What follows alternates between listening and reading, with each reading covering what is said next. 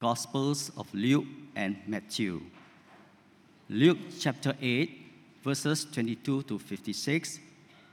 It can be found on page 1606 of the Pew Bible.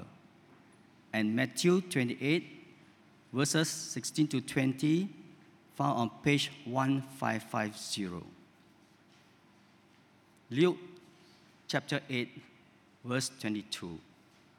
One day, Jesus said to his disciples, "Let's go over to the other side of the lake." So they got into a boat and set out. As they sailed, he fell asleep. A squall came down on the lake, so that the boat was being swamped, and they were in great danger. The disciples went and woke him, saying, "Master, Master, we are going to drown." He got up and rebuked the wind and the raging waters. The storm subsided, and all was calm. "Where is your faith?" he asked his disciples. In fear and amazement, they asked one another, "Who is this? He commands even the winds and the water, and they obey him." They sailed to the region of Gerasenes, which is across the lake from Galilee. When Jesus stepped ashore, he was met by a demon-possessed man from the town. For a long time, this man had not worn clothes or lived in a house, but had lived in the tombs. When he saw Jesus, he cried out and fell at his feet, shouting at the top of his voice, "What do you want with me, Jesus, Son of the Most High God? I beg you, don't torture me." For Jesus had commanded the evil spirit to come out of that man. Many times he had seized him, and though he was chained hand and foot and kept under guard, he has broken his chains and had been driven by the demon into solitary places. Jesus asked him, "What is your name?" "Legion," he replied, because many demons had gone into him. And they begged Jesus repeatedly not to order them to go to the abyss. A large herd of pigs was feeding on the hillside. The demons begged Jesus to let them go into them, and he gave them permission. When the demons came out of the man, they went into the pigs, and the herd rushed down the steep bank into the lake and was drowned. When those tending the pigs saw what had happened, they ran off and reported this in the town and countryside. And the people went out to see what had happened. When they came to Jesus, they found the man from whom the demons had gone out sitting at Jesus' feet, dressed and in his right mind, and they were afraid. Those who had seen it told the people how the demon-possessed man had been cured. Then all the people of the region of the Gerasenes asked Jesus to leave them, because they were overcome with fear. So he got into the boat and left. The man from whom the demons had gone out begged to go with him, but Jesus sent him away, saying, "Return home and tell how much God has done for you." So the man went away and told all town how much Jesus had done for him. Now when Jesus returned, a crowd welcomed him, for they were all expecting him. Then a man named Jairus, a ruler of the synagogue, came and fell at Jesus' feet, pleading with him to come into his house, because his only daughter, a girl of 12, was dying. As Jesus was on his way, the crowds almost crushed him, and a woman was there who had been subject to bleeding for 12 years, but no one could heal her. She came up behind him and touched the edge of his cloak, and immediately her bleeding stopped. "Who touched me?" Jesus asked. When they all denied it, Peter said, "Master, the people are crowding and pressing against you." But Jesus said, "Someone touched me. I know that power has gone out from me." Then the woman, seeing that she could not go unnoticed, came trembling and fell at his feet. In the presence of all the people, she told why she had touched him and how she had been instantly healed. Then he said to her, "Daughter, your faith has healed you. Go in peace." While Jesus was still speaking, someone came from the house of Jairus, the synagogue leader. "Your daughter is dead," he said. "Don't bother the teacher anymore." Hearing this, Jesus said to Jairus, "Don't be afraid. Just believe, and she will be healed." When he arrived at the house of Jairus, he did not let anyone go in with him except Peter, John, and James, and the child's father and mother. Meanwhile, all the people were wailing and mourning for her. "Stop wailing," Jesus said. "She is not dead, but asleep." They laughed at him, knowing that she was dead. But he took her by the hand and said, "My child, get up."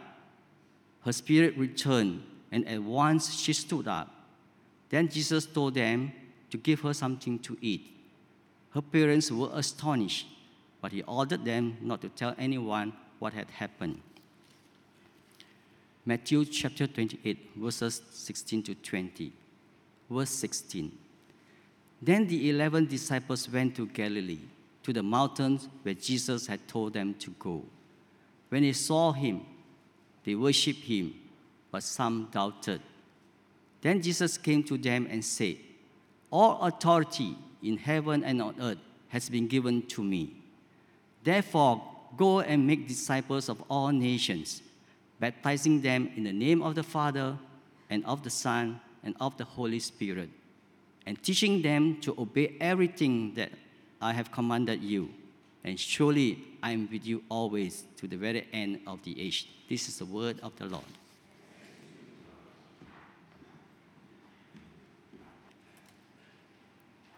Lord our God, we thank you for your word to us this morning.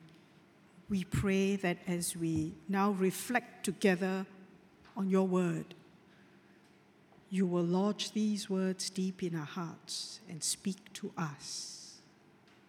For it is in Jesus' name we pray. Amen. We continue with our anniversary series from the Gospel according to Luke on being disciples of the Spirit-filled Messiah. We kind of took a break, in case you all haven't noticed, for Palm Sunday and Holy Week and Easter Sunday. Let me do a quick recap. In January, we looked at how God prepared his people for the coming of the Messiah. And then over February and March, we reflected on the way of discipleship, the way of love and grace, of wisdom and discernment and of forgiveness. And then early April, we began to look at how interactions with Jesus, encounters with Jesus and his word changes lives. We started with looking at the different seasons of our souls and what God's word does to our hearts, our lives, if we receive it or if we don't receive it, with the parable of the sower. And so today we come to the latter half of chapter 8, and we have 3 stories of Jesus exercising his authority over the forces of nature, over demons, over sickness, and even death. The last 2 kind of being embedded together. Jesus exercises his authority not just so that he could demonstrate power, but he does it in compassionate response to those in need and those who come to him. And the lives of these people are touched in some way, and we can be sure they will never be the same again. In these encounters, it seems to me that 3 questions face the people and us when we encounter Jesus as well. Who is this? Or who is this man? Will I trust him? And how will I respond to what has come out of the last 2 questions? The first story of Jesus stilling the storm is a familiar one to many of us. By the time they were in that boat and crossing the Sea of Galilee to the other side, the disciples had been with Jesus for some time. They had seen him preach, they have seen him teach the crowds. They had seen him cast out demons from those who were possessed, and they had witnessed Jesus healing people of paralysis, of blindness, of leprosy, and the like. So they would have begun to form an idea of who Jesus is. And in all instances, it would point to Messiah, the Anointed One. And so there they were caught in the storm. And it seemed like some of them were seasoned fishermen. They would have faced storms, but it seemed like this storm was in particular a terribly strong one that they have never quite encountered before. And so they panicked and they called their master and Lord, their teacher who was sitting or who was sleeping in the boat, like a baby maybe. And then, as we know, Jesus gets up, looks at them, looks at the storm, rebukes the storm. And incidentally, that word a rebuke is also the same word that is used when the gospel writers describe Jesus rebuking the demons. And in the other chapters, we are told what Jesus says, be still. And that word still is also the same word that Jesus uses to shut the demons up, be silent. And so when the storm calms, it is something the disciples totally never expected. I'm not sure what they expected Jesus to do, but from their response, a rebuke and a command to the wind and the water, and for them to obey, seems to be furthest from their mind. This was the first time they had seen Jesus having authority over the forces of nature. So they were stunned and amazed, and the first question out of their lips was, who is this? Who is this that the winds and the water and the storm obey him? And this is a question every human being will be confronted with and has to answer. Who is this? And Luke, in telling these stories and the next three, begins to kind of give us a clue, give his readers a clue, leading up to the question that Jesus would ask his disciples, who do you say that I am? And who was this Jesus in the disciples' mind? If we recall what we looked at on Palm Sunday, Jesus rode into Jerusalem on a donkey. And the people were so caught up with that desire to be freed from the Roman Empire that they could only see Jesus as a political Messiah, someone who would overturn the government of Rome and bring freedom to them. Even the disciples saw Jesus in that light. And if you remember James and John, Matthew says they sent their mother. Quite polite about the disciples. In Mark, they themselves went to Jesus and asked to sit on his left and right when he comes into his kingdom in glory. Political power, that was what they were focused on. But that was not what Jesus had come to do. The people, in looking at Jesus, had come to their own conclusion and had kind of cast Jesus into what they wanted him to be. No wonder they were so disappointed when Jesus died on the cross. But if you remember, if we fast forward in Luke to chapter 24, and Jesus encounters two of his disciples on the road to Emmaus, and he asks them, why are you looking so sad? What are you talking about? And they say, we thought this Jesus of Nazareth, he would be the one to save us. In other words, to establish the kingdom of God in Palestine, this geographical region, and throughout the Roman rulers. Jesus then explains things to them, and this is what he says: "Oh, how foolish you are, and how slow of heart to believe all that the prophets have declared." And then for the 2 verses down, then beginning with Moses and all the prophets, he interpreted to them the things about himself in all the scriptures. The thing is this: when they read the scriptures, yes, they knew things that the scriptures said about the Messiah, but they didn't take it all in. They homed in on the victory passages, most likely the one where you had the Son of Man coming in Daniel chapter 7, and God gives him authority over the nations. They remembered that.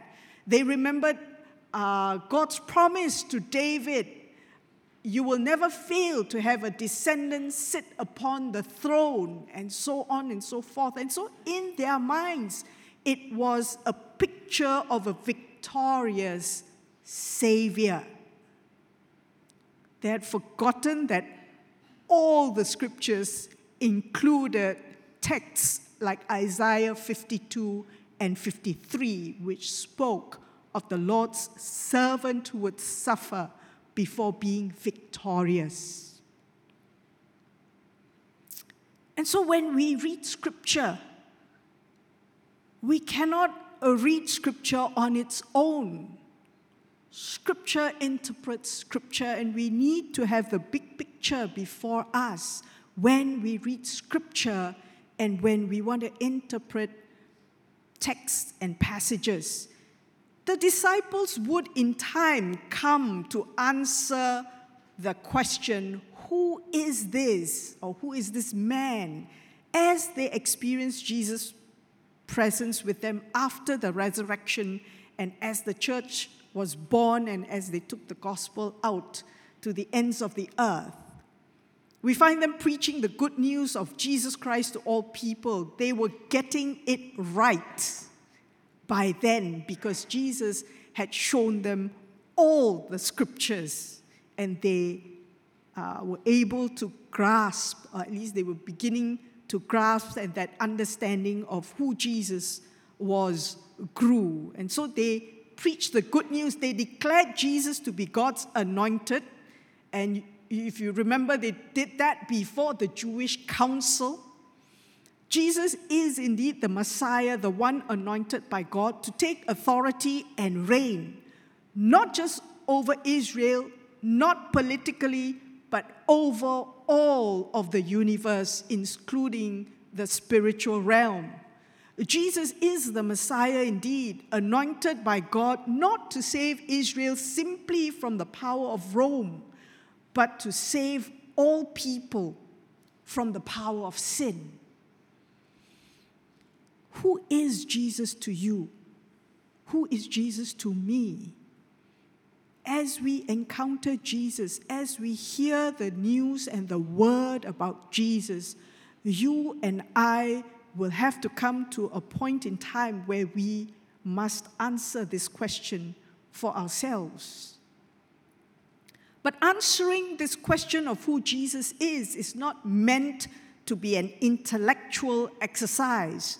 Knowing who Jesus is must move from the head to the heart. Very easy for us to take the Bible, to take the text, to read it, to analyze it, to do word studies, to look at sentence structure, to look at grammar. Some of us have very thick study Bibles, and we like to read the footnotes.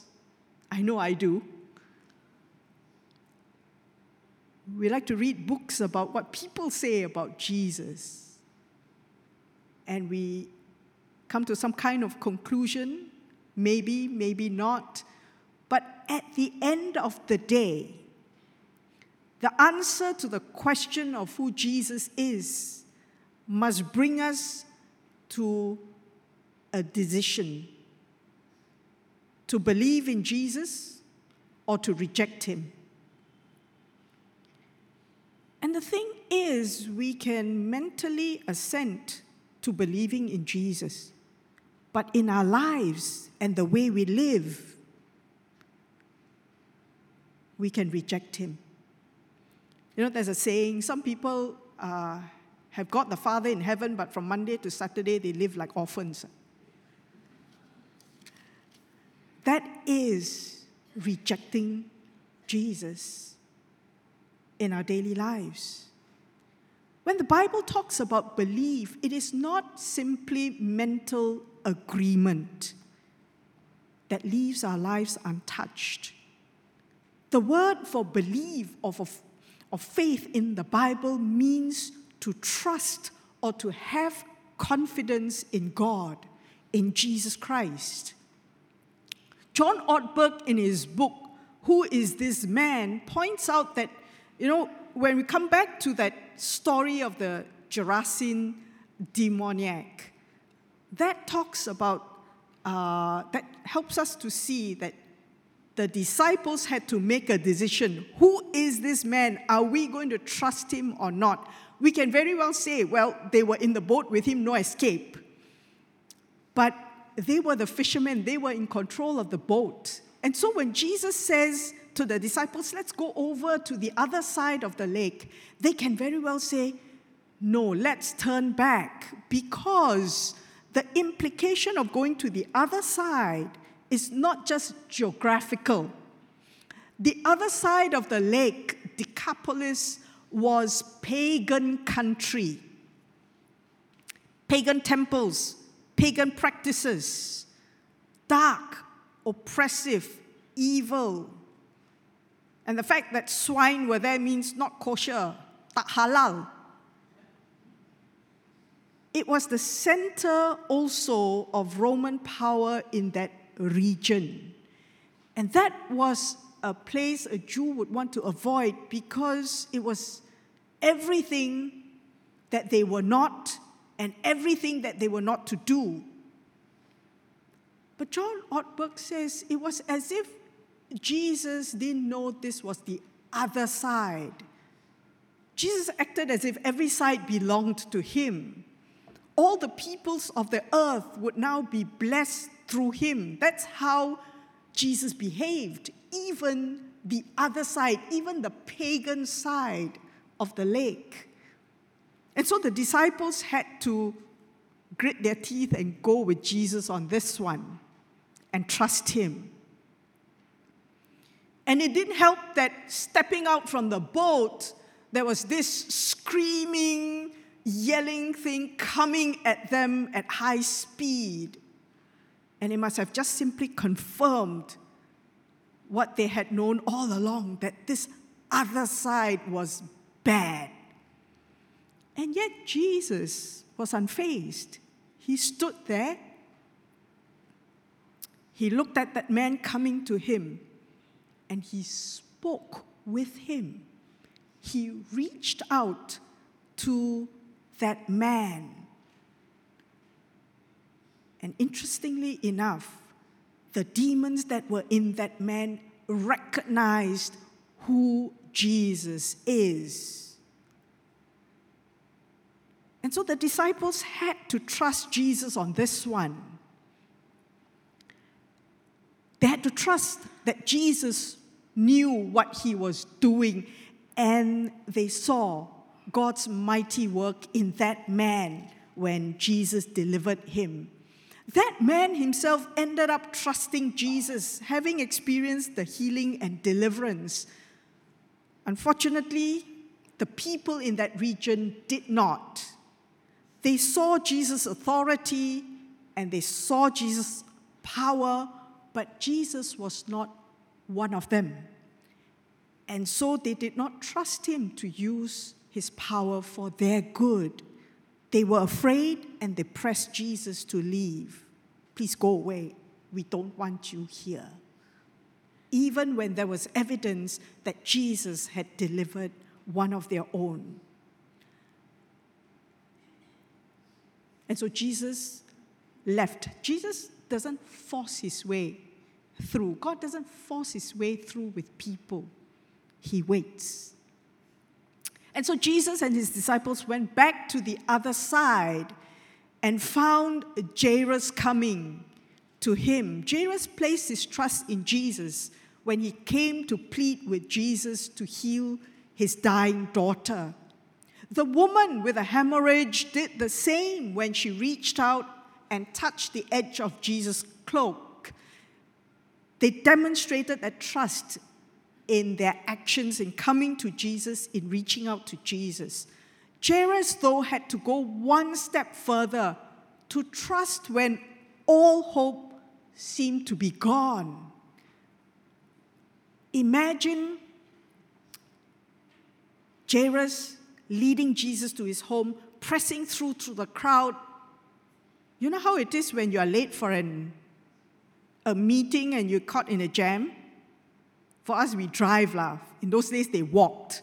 And so there was this crowd. You're trying to get to the house on time so that Jesus could pray and heal the daughter. And the crowds were all around them, pressing, jostling, and all that. And then suddenly, in the midst of it all, Jesus doesn't push forward, but he stops. Dead stop in the middle of the crowd. Who touched me? For Peter and the disciples, it was kind of like no-brainer. Jesus? Really? Like, the whole crowd is pressing around you. Someone must be touching you at every point in time as long as you're in this crowd. But Jesus knew it was a different kind of touch. A touch that reached out in faith. And in response to that faith, God sent the power through Jesus and healed that woman. He said, no, it's a different kind of touch because power went out from me. Eugene Peterson writes, power discharged from me. And the woman who had reached out to touch Jesus had to take one more step in faith to admit what she had done. And in doing so, she had her faith, she had her trust affirmed by Jesus himself. And not only that, she not only received physical healing, Jesus sent her away in peace. The peace of Jesus was given to her. But in the meantime, imagine Jairus standing there, shifting maybe from one foot to another, being really impatient. He was on edge. He wanted Jesus to get to his house now. But then he had to wait. At the same time, perhaps the fact that the woman was healed gave him courage to say, Jesus can do it. Strengthen his trust. But at that moment, news came. Bad news. Devastating news. Your daughter is dead. Don't bother the teacher anymore. Death is always so final in human eyes. You know, while the girl was was ill, she still had life, even if she was near death's door, and Jesus could heal her. But death, that's it. They had lost her. So they thought, let Jesus go, don't bother him anymore. There's nothing more he could do, they thought. But Jesus was not about to let go. Don't be afraid. Just believe. Just trust me, and she will be healed.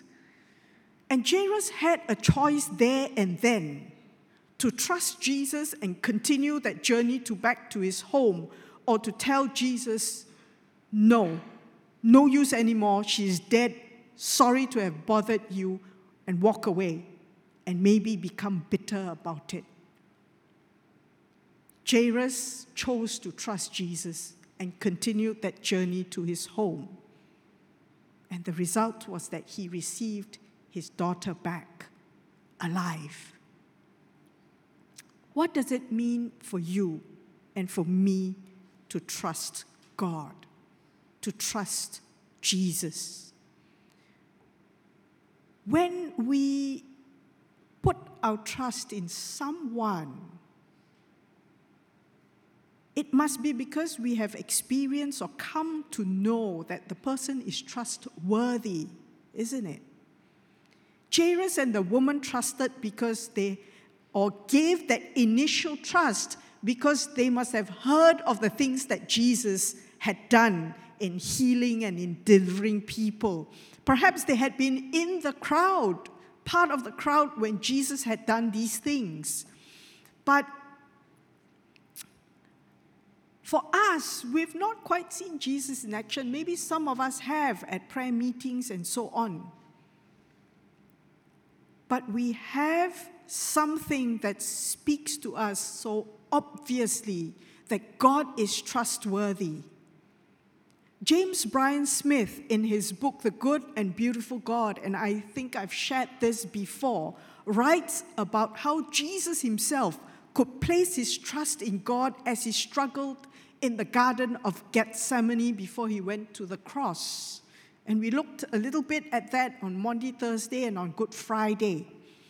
In that book, Smith quotes Thomas Smail from his book, The Forgotten Father. And this is what he says: the Father that Jesus addresses in the garden is the one he has known all his life and found to be bountiful in his provision, reliable in his promises, and utterly faithful in his love. He can obey the will that sends him to the cross with hope and expectation, because it is still the will of Abba, whose love has been so proved that it can now be trusted so fully by being obeyed so completely. This is not legal obedience driven by commandment, but trusting response to known love. Trusting response to known love. Vanessa, it was the previous slide. Yeah. Because Jesus had experienced in every way deeply God's love for him. Perhaps some of us may not have, and we ask ourselves, how can we trust God? On Maundy Thursday, we looked at how Jesus, having gone through suffering, now enters or is able to enter our suffering to be with us. And then we looked at how Jesus took on our sins, not just paying the penalty for sins, but as Paul says, was made sin for us. Jesus hung on that cross and paid that price for sin as if he had committed every one of those sins that human beings committed, as if he had committed it himself. And Paul says he was made sin for us, for our sakes, he who knew no sin. And in Romans, he writes, but God put his love on the line for us by offering his Son in sacrificial death while we were of no use whatever to him. While we were still sinners, God gave his Son for us to die on the cross. The cross is the very obvious demonstration of God's love for us. No one would die for an evil person. No one would die for a bad person. No one would die for someone hostile to him or her. But those were the things we were to God when Jesus died on the cross. And that is how we know that Jesus can be trusted, demonstrating his love, God's love for us, giving his life for our sakes, every one of us, while we were still hostile, some of us may be indifferent towards him. Now, if we have come to a conclusion about who Jesus is, if we have decided that he can be trusted and that we will trust him, then our lives have to show it. Our lives need to respond in accordance to that. We move from head, understanding who Jesus is, to heart, trusting him, to hands. And some of us may have heard this anecdote before. There was a terrible storm in a town, and so the local officials sent out an emergency warning that the riverbanks would soon overflow and flood nearby homes. And so they ordered everybody to evacuate. A faithful Christian man heard the warning and decided to stay, saying to himself, I will trust God, and if I am in danger, then God will send a divine miracle to save me. Very favored kind of thing. The neighbors came by his house and said to him, hey, we're leaving, and there's room for you in the car. Please come with us. But the man said, I have faith God will save me. You go ahead. And so as the man stood on the porch waiting, the water rose. And the man kind of rose up a little bit, and a man on a canoe came by and said, hey, come in, the waters are rising, let's go. And he said again, no thanks, God will save me. The flood waters rose higher and came into his living room, and he had to go onto the second floor. A police motorboat came by and called him, saw him in the window and said, come on, we'll save you. But the man said, no, God will save me. Use your boat, go save some other people. And the flood waters continued to rise, and he had to climb up on his roof. And a helicopter came along and saw him, let down a rope ladder and said, come, we'll pull you up. But the man still refused, folded his arms and said, no, thank you. God will save me. Shortly after that, the house broke up. The flood water swept the man away and he drowned. He had a complaint with God in heaven. He stood there. I put all of my trust in you, my faith in you. You didn't come and save me. Why? And God said, son, I sent you a warning. I sent you a car. I sent you a canoe. I sent you a motorboat. I sent you a helicopter. What more do you want? Trusting God doesn't mean deciding how God will answer your prayer. That's not trust. That's hopeful thinking. You know, many times I realize we say we'll just pray and trust God. But many times if we look very carefully at what we're saying, it can be wishful thinking. We want God to act in a certain way, in the way we prayed. And so when God does not answer, we say, God has not answered prayer. You know, I was talking about Jesus in the Garden of Gethsemane with a friend. And so said, you know, as I was reflecting on that, it seemed that that was the prayer that God did not answer for Jesus. And she looked at me and said, really? God did not answer it in the way Jesus prayed. If it be possible, remove this cup from me. But there was an answer, and it was no.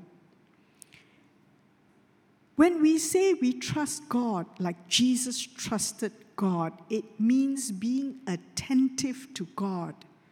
It means knowing God's heart and being open to how God will answer our prayers.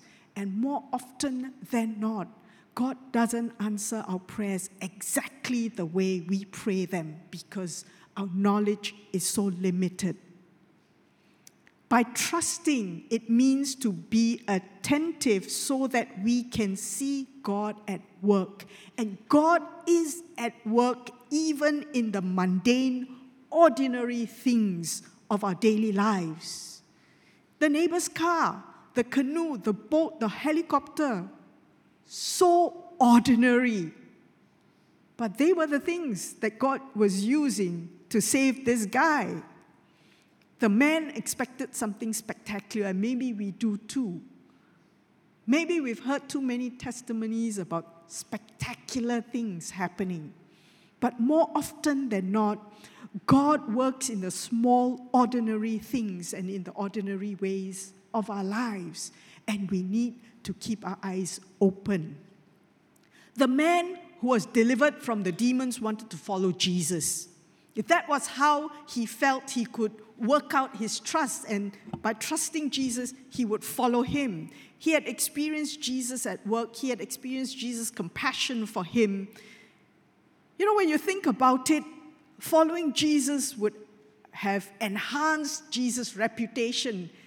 Nowadays, when we have evangelists coming, we have them step up we have people who have experienced healing and all that step up and testify to healing. I'm not putting that down, but I'm just saying, this man could have gone and he could have testified to the crowds, Jesus delivered me. You got to trust him because he can do it for you.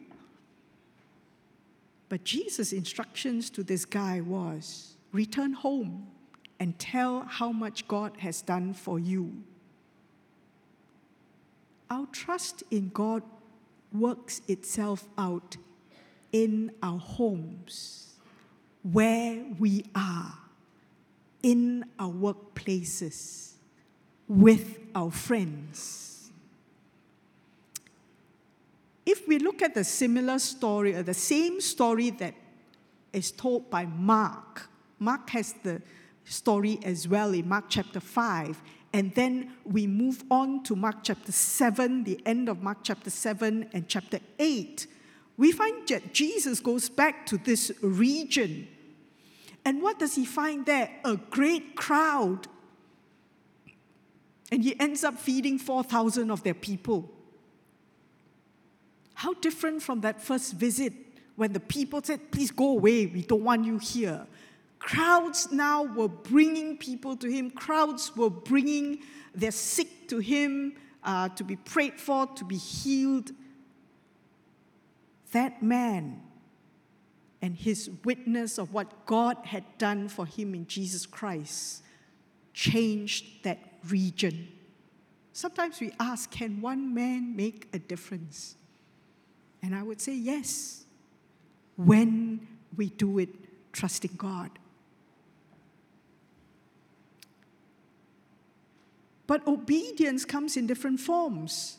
For this man, Jesus' instructions to him was, go tell the people what God has done for you. But when you come to Jairus and his girl received back from the dead, Jesus' instructions to him and the wife were, do not tell anyone. Different circumstances, different instructions. And so Jesus comes to each of us and calls us to obedience, to trusting him, and to obedience in different ways. When we say we trust Jesus, what would obedience look like for us, for you, for me? This is the season of Easter. Christ is risen. In that meeting with the disciples, we come back again to this idea of Jesus' authority. All authority has been given to Jesus in heaven and on earth. And because of that, his command to us is to go make disciples of all nations, including the ones in your neighborhood, by the way. Sometimes we read that and we dream of going overseas. Africa, China, Cambodia. Some people felt they're called to Australia, England, first world countries. But making disciples begins in our homes, first with our children, then with our family members, with our neighbors even. Baptizing them and commanding them to obey everything that he has commanded us. And that means we need to learn to live in the ways of God's kingdom. And the Sermon on the Mount gives us the reality of life in God's kingdom. If we want to know what it's like, read those 3 chapters, Matthew chapter 5 to 7. Love God with all our being and love neighbor as we would love ourselves. And the only way we would be able to do this is to allow the Holy Spirit into our lives, to be attentive to the Holy Spirit as He leads us day by day. And this is where, at the risk of sounding like I'm nagging, making time to spend with Jesus daily matters. 15 minutes, 20 minutes, some of us are on the run with so many responsibilities on our plates.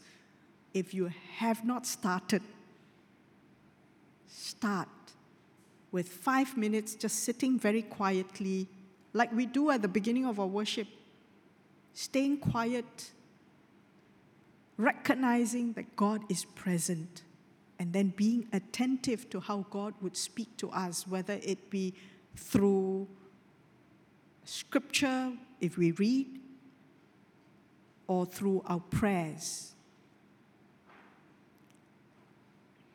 So the 3 questions that confront us as we look at this text again is, who is Jesus? Who do we say Jesus is? Will I trust Him? Will you trust Him?